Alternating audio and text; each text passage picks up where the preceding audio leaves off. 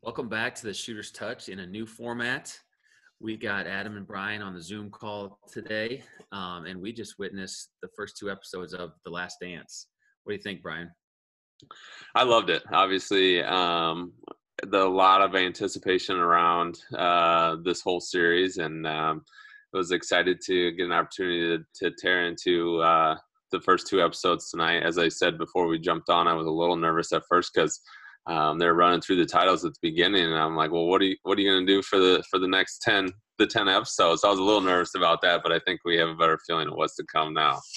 Yeah, and one of the first takeaways that I had on that episode number one was actually a couple things. Number one was how much Michael Jordan reminds me, or maybe the other way around, how much Kobe Bryant reminds me of Michael Jordan. From the stories we've read about his work ethic, his how competitive they were. They essentially sound like the same person. And then when Jordan first came into the league, I mean, that whole situation reminds me of when LeBron came into the league.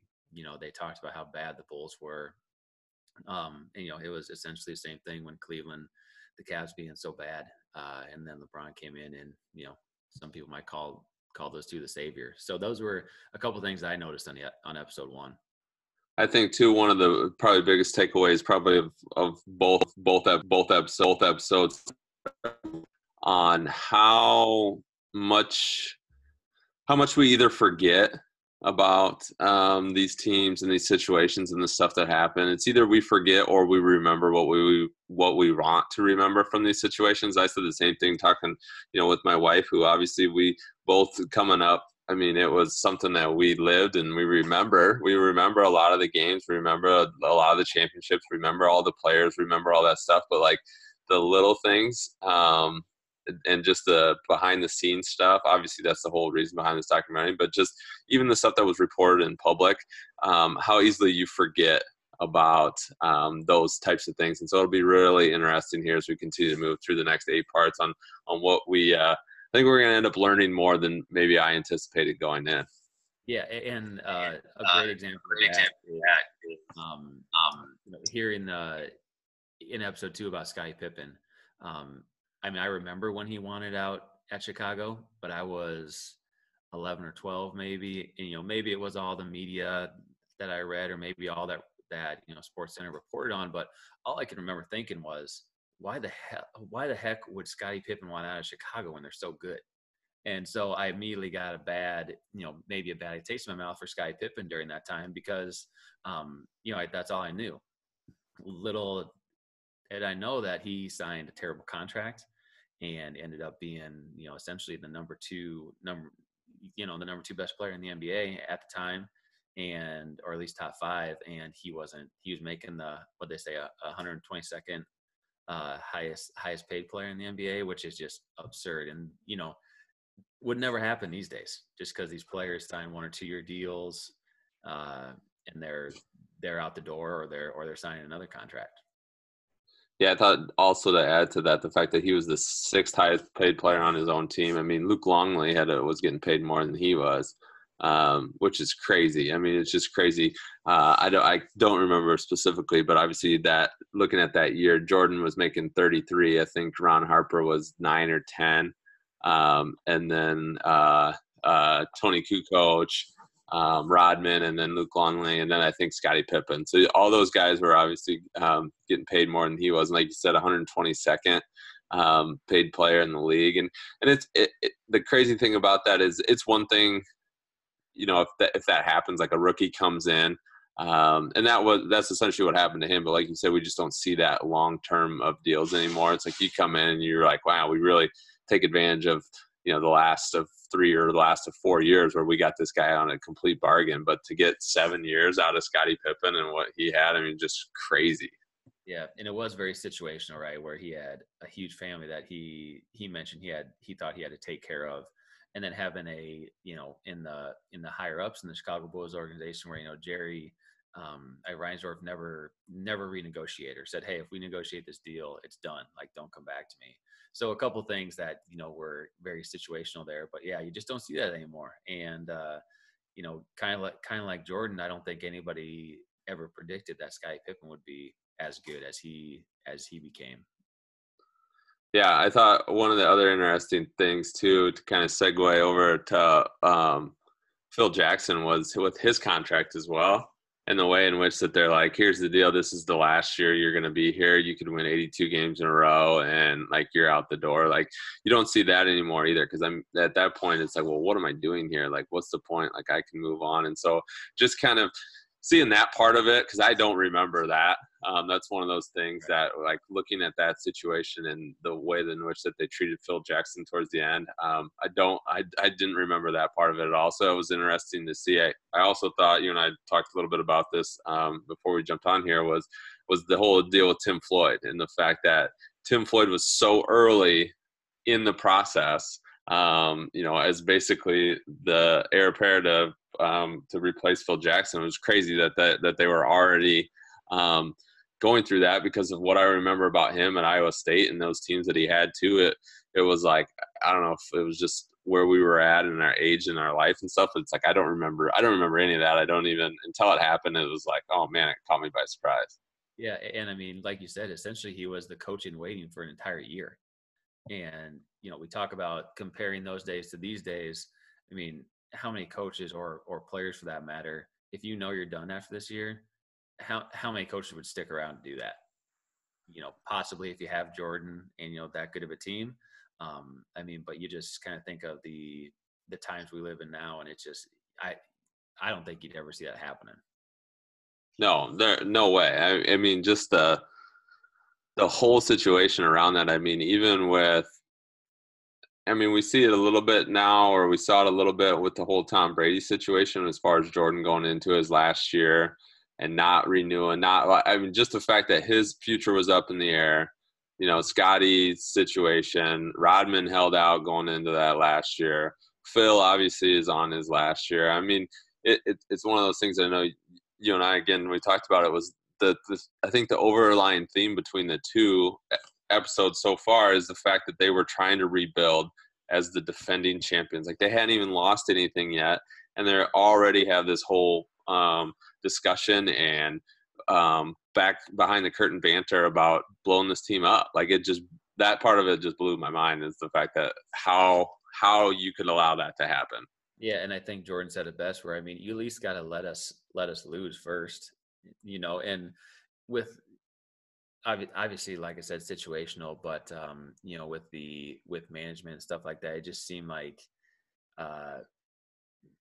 not a lot of I guess thought was going into that, and not to mention Krause, kind of seemed like a little bit of a snake with the first couple episodes at least, but yeah, it blew my mind too. After they even said that I mean, you just won 2 championships in a row. What was it? I mean, 5 of the last 7. Yep. And now you want to ship everybody out and completely rebuild. Like that just seems like the dumbest thing in the world to me. Well, and I think too, the other part of that is we obviously know what the outcome is going to be of this season too, and so it's like you think of, like, you're putting this whole thing together, and you're like, really, like that's really, you're going to blow this up, and then you blow the chance at going and getting number 6, and and all that stuff, and so that part of it too is interesting, and it's just, I don't know, like I said, I just love it so far. It's just always fun to be able to see behind the curtain.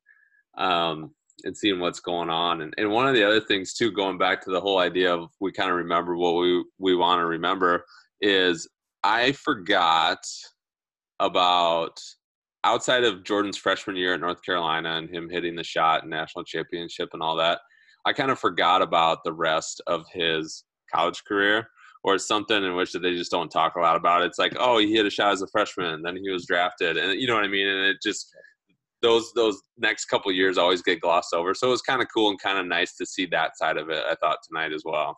Yeah, and honestly, it's really, really funny that when we compare times again, I mean, he was set to come back for his senior year before he talks to Coach Smith, and you're the player of the year in the whatever year that was, maybe it was a couple of years, but that would not happen at this time. They would be gone after that. The next day after they lose in the NCAA tournament or after they lose in whatever. Um, it, it was very interesting to kind of see, Michael Jordan saying that I want to play 4 years. I'm the best, eventually obviously going to become the best player in the world, but I wanted to play 4 years in college. Like that's just crazy, especially when you think about these times. Yeah, and the other thing that I'd be interested to go back and take a look at, like I said, I just don't remember much outside of that freshman year, and we hear a lot about that freshman year. But I would go back and be interested to see how those teams shook out. I didn't have a chance to obviously jump on and see where they ended. Obviously, they didn't win the national championship, but it'd be interesting to see where we're at. I know watching the highlights, one of my takeaways that I had too of his college, the end of his college career into the first couple of years in the league was he did that rock to cradle dunk all the time. Like it was something where I was like, I remember it a few times. I remember him doing it a little bit older too, and just kind of like, oh man, blast from the past. But he was, I mean, every breakaway in college, he was rocking the cradle. It was nuts. He did it so much in games, but then that one clip when he had all those chains on, it seemed like he was in a dunk contest in the NBA too, and he still did it. And he probably won that dunk contest. I don't know if he ever lost a dunk contest. So, Yeah. so natural and so athletic. Yeah, just crazy, and it's funny too to see through the episodes and stuff how they kind of transition back and go forth. To see the transformation in his body as well. Like you see the little scrawny at North Carolina in the first couple of years in the league, and we're going to get to it, I assume, through the documentary with that Pistons, with those Pistons battles and how he ended up putting on a lot of muscle. And then you see that as we fast forward back to the 97-98 season, and both him and Pippen, it's crazy on how yoked they are. Later in their career, it's like, oh man, they just put on a ton of weight. So that's that part of it's cool to see too. Yeah, it was a good couple episodes, a good way to spend a Sunday night, especially with the times we're living in now, where we've been away from sports for, gosh, seems like years now. I was really excited about this, and I don't think it disappointed at all. No, definitely not. I definitely think it was fun. It was fun to see them focusing a little bit more on Scottie Pippen on the second episode. It was cool to see the flashback to prior to us really remembering him playing when with him getting the injury his second year. Like that's something I don't remember either. I don't remember him having that injury and being on that minutes restriction. Obviously, that series against the Celtics and the double between the legs move on Bird, like we've seen that a million times. And so I knew a little bit about that series, but that season in general with the injury and the minutes restriction and all that, like that was something that I was too young. Never really heard the whole story on that. So I thought that, there in that second episode, that was a ton of fun to kind of catch up and learn more about that. Yeah, and I think one of the aspects of these couple of episodes that's going to be or flies a little bit on the radar is Jordan giving it to Krause all the time. Like that, yeah. I laughing at all of the stuff he said to him when he asked him if he wanted to go do layups and they might have to lower the rims. Like that stuff is so funny, and it to put the situation behind it where he essentially didn't like the guy the entire time he was in Chicago. Which is just wild to me that he could handle that while he was there for almost his entire career. Yeah, I thought it was funny too at the ring ceremony when Krause came out and the crowd was kind of nothing to some boos to whatever, and then Phil Jackson came out right after and the place went nuts. I was like, oh man, so it's like those little things. Like as a kid, I didn't pick up on that or I don't remember that, and so it's just really funny to see that. Like you said, obviously Jordan just kind of getting his jabs in, and then obviously there towards the end of the second episode where Scotty's just straight up just going at that dude on the bus. Like that part of it almost makes me a little uncomfortable listening and watching that, just because you can tell the guys talking about it were uncomfortable in that situation too. And so it's just like, man, I don't remember any of that. Yeah. Well, I'm excited about next weekend, obviously just to kind of continue it. But I think I saw a tweet saying that I think next weekend is a Rodman episode where they dive into Rodman's aspect of the Bulls. So I'm obviously, or I guess for obvious reasons, why I'm excited about that. That should be very interesting. Yeah, definitely. I mean, that was one of those things, one of those acquisitions when they picked Rodman up, where it was you kind of from a basketball standpoint, you can kind of see how it fit, but from the off court antics and everything that he kind of came with it, you're like, man, how's this gonna work? But it's Yep. Phil Jackson's kind of the Bill Belichick in that. Well, if anybody can do it, I mean, he can mix these personalities and yada yada yada and stuff. And obviously, we know it worked out well, and so it'll definitely be interesting.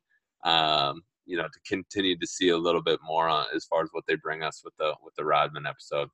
Yep, I'm excited to see how what part the coach played in that, what part the team played in it. But with when they talked about when Scotty was out, and Jordan played that updated role on being a vocal leader a lot more than he had to. I'm excited to see how he held down Rodman on those years that he was on the team, because I'm assuming he played a part in that too. At some point or somehow.